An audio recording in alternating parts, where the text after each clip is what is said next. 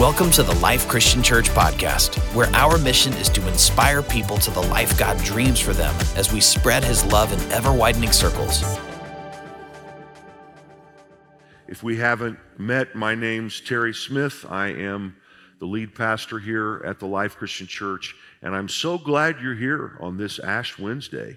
Really great to see you. I really can't see you because it's dark, but I hear you, I feel you. I know you're out there. So, as Lauren mentioned a few moments ago, Lent has been celebrated by Christians since apostolic times, or for nearly 2,000 years. And Lent is the 40 days before Easter. You don't count the Sundays in there, but it's the 40 days before Easter, excepting Sundays, and it's a time when we focus on the life, death, burial, and resurrection of Jesus, and we prepare our hearts. We begin preparing our hearts now for the glory that is Good Friday and Easter. As with any Christian tradition, and this is true of all Christian traditions, the observance of Lent is only life-giving if it's done for the right reason, and the right reason is to focus on Jesus and to prepare our hearts to receive His life more and more. Many people think that Lent is about giving something up. That always appears to be the headline when people talk about Lent, which is not really the point of Lent. Unless giving something up helps you focus on Jesus. That being said, I typically give something up for Lent in the same spirit that I might practice on a more regular basis some other spiritual discipline like fasting. Because in giving something up, I hope to be reminded to focus my attention on Jesus. And I encourage you to do the same. I might say, though I'm not talking by any means exclusively about Lent this coming Sunday, I do know that I'm going to close the teaching just briefly referencing spiritual habits, and I'm going to encourage folks to make the decision for Lent this year to either give something up or to begin something new. Whatever helps you best focus your attention on Jesus during the next 40 days. In other words, you might decide that you're going to fast caffeine or fast on Fridays or not eat fish. I think it's not, you're supposed to not eat. Anyway, doesn't really matter. The point is that you're giving something up in order to focus on Jesus. So perhaps you're not watching a favorite show of yours every night, and during that time instead you pray. But I would encourage you just as much to think about something that you might begin. You say during the next 40 days, I'm gonna get up 20 minutes early and make sure that I spend 15 minutes in devotional reading, or I'm going to, for the first time, become a part of a life group so I can be in community with other believers and discuss the weekend messages and grow in my life with God. So the point is, the goal though, regardless the methodology you choose to get there, and that's between you and God, the methodology is not as important. The goal is important, and the goal is to focus our attention on Jesus. So, Lent begins, of course, with Ash Wednesday. Ash Wednesday is a day of repentance. When we repent, we turn away from things that keep us from Jesus, and again, we do that so that we can focus our attention on Jesus.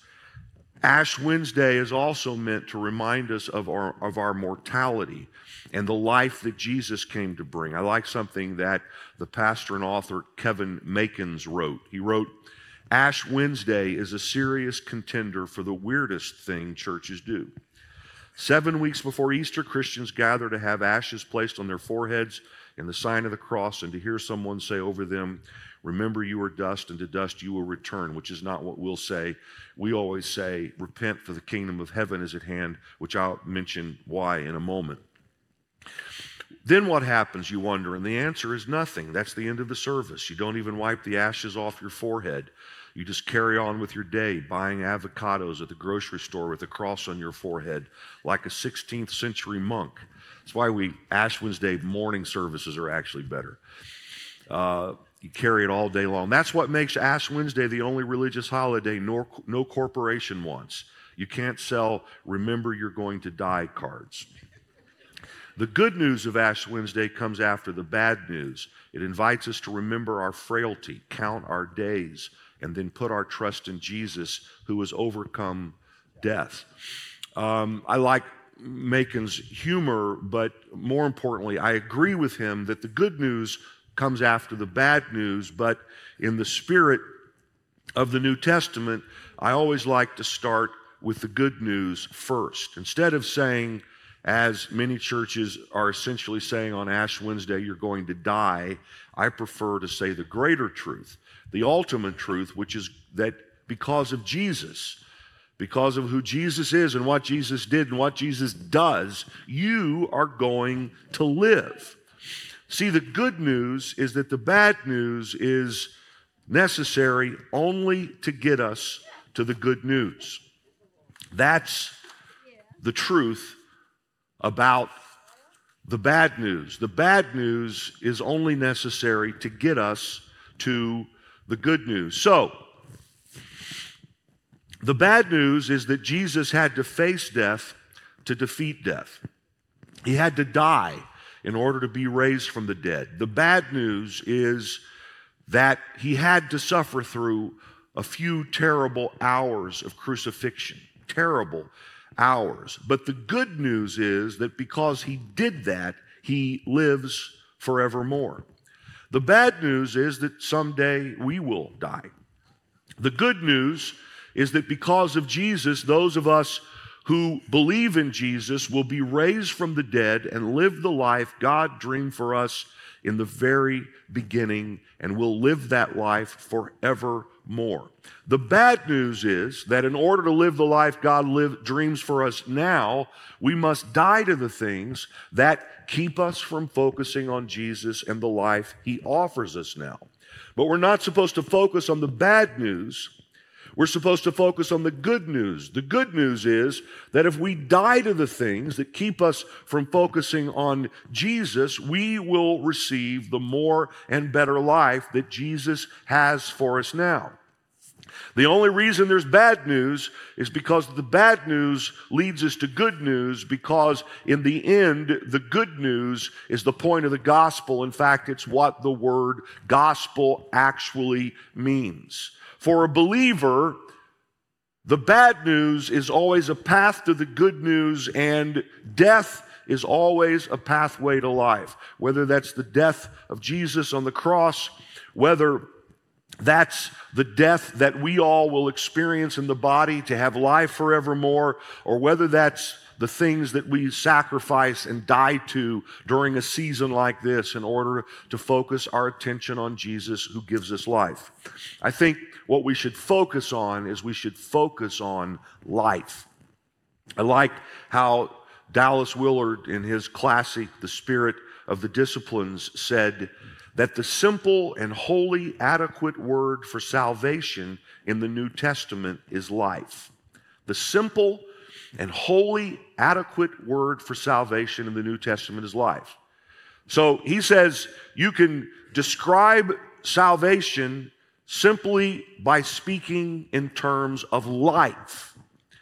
A lot of people talk about what we've been saved from, but really the point is what we've been saved to. And we've been saved from death, and we've been saved to life. The Gospel of John really focuses on this. The Gospel of John really focuses on life from the very first few verses till the very last few verses. For instance, John chapter 1, verses 4 through 5 says, "In him, in Jesus, was life, and that life was the light of all mankind." In the middle of the Gospel of John, John 10:10, the passage that we refer to every Sunday, Jesus said, "I have come that they might have life and have it to the full."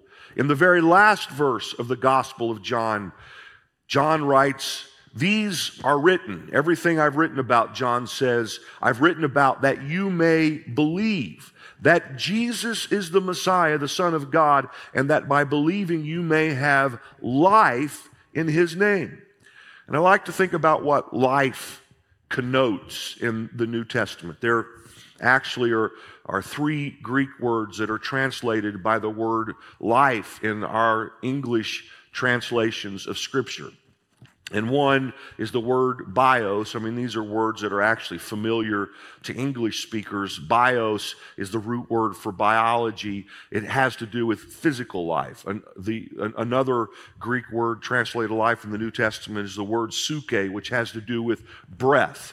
But the life that speaks of salvation, the life that we receive when we believe in Jesus, is the life that it comes to us from the Greek as Zoe. Again, a word that many of us are familiar with. Some people name their kids Zoe. And Zoe, I'm just going to read from a dictionary of biblical words because I think it's written so well here. Zoe, life, is used in the New Testament of life in the absolute sense. Life as God has it, that which the Father has in himself, and which he gave to the incarnate Son to have in himself, and which the Son manifested in the world. From this life, man has become alienated in consequence of the fall, and of this life, men become partakers through faith in the Lord Jesus Christ, who is therefore said to be the life of the believer. For the life that he gives, he maintains. Eternal life is the present actual possession of the believer because of his relationship with Christ, and that it will one day extend its domain to the sphere of the body is assured by the resurrection of Christ. So when we talk about through Jesus receiving life, we're talking about life as God has it in himself. We're talking about eternal life. Eternal life is not something we receive in the future. Eternal life is something that we receive the moment we believe, and it extends from now until forever. But if you've believed in Jesus, you have God's life, eternal life in you now.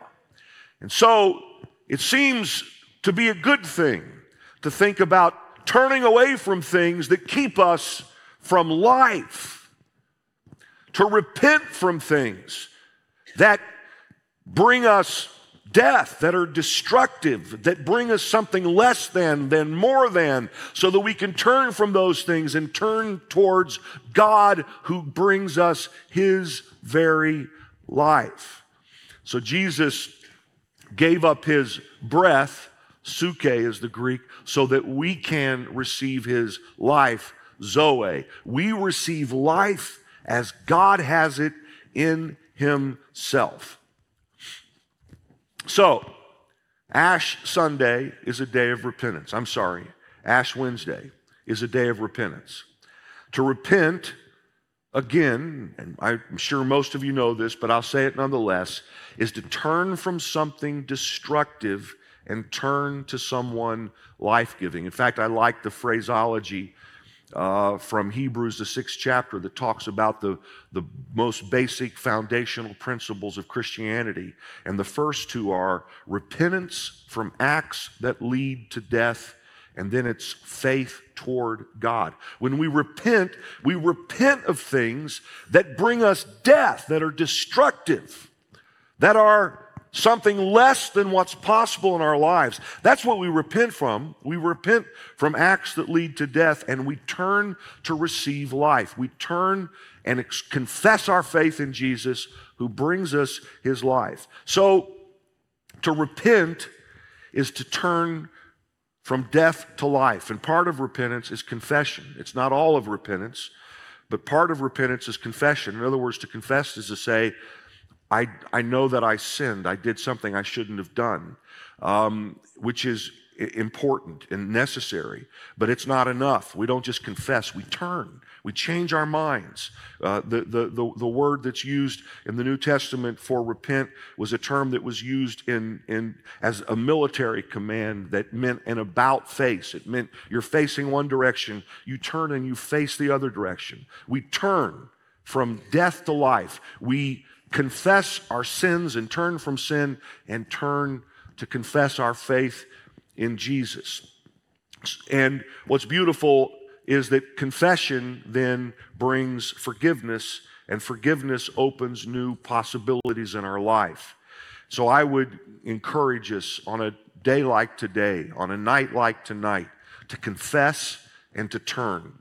I love the beautiful passage, and I'll finish or be very close to finishing with this. The beautiful passage from John's first letter to the church, where he said, if we claim to be without sin, we deceive ourselves and the truth is not in us. Let me just simply make this point. All of us have things we need to confess and turn from. All of us have things that we need to confess and turn from. John said, if we claim to be without sin, we deceive ourselves and the truth is not in us. If we confess our sins, he is faithful and just and will forgive us our sins and purify us from all unrighteousness. If we claim we have not sinned, we make him out to be a liar, and his word is not in us. My dear children, I write this to you so that you will not sin. But if anybody does sin, which he's already told us is all of us, we have an advocate with the Father, Jesus Christ, the righteous one. He is the atoning sacrifice for our sins, and not only for ours, but also for the sins of the whole world. So tonight, we acknowledge that there are things in our lives that are destructive. And we confess and we turn. And when we do, we receive his life. The imposition of the ashes, which is where, for those of you who desire us to, we'll put ashes on your head in the form of a cross, is as the tradition. The imposition of the ashes speak, first of all, of repentance. The ashes are a symbol of repentance and of dying to something. And we do it in the form of the cross because the cross is the answer to our sins. It's the cross that brings us forgiveness for sins and the possibility when we turn to actually be able to change. We apply the ashes here. Our tradition now for a number of years is to apply the ashes saying, repent for the kingdom of heaven is near. And that came from an early sermon that I did on Ash Wednesday, where we began stressing this idea that we return from something so we can receive something or someone better. And John the Baptist, when he was describing that Jesus was in the crowd close by, called the crowd to repent because he said the kingdom of heaven is near, which he was saying Jesus is here. Jesus has brought the kingdom and all of its glory to this planet, and if you repent, you can give up something so you can have someone, and that someone is him and all the life he offers. So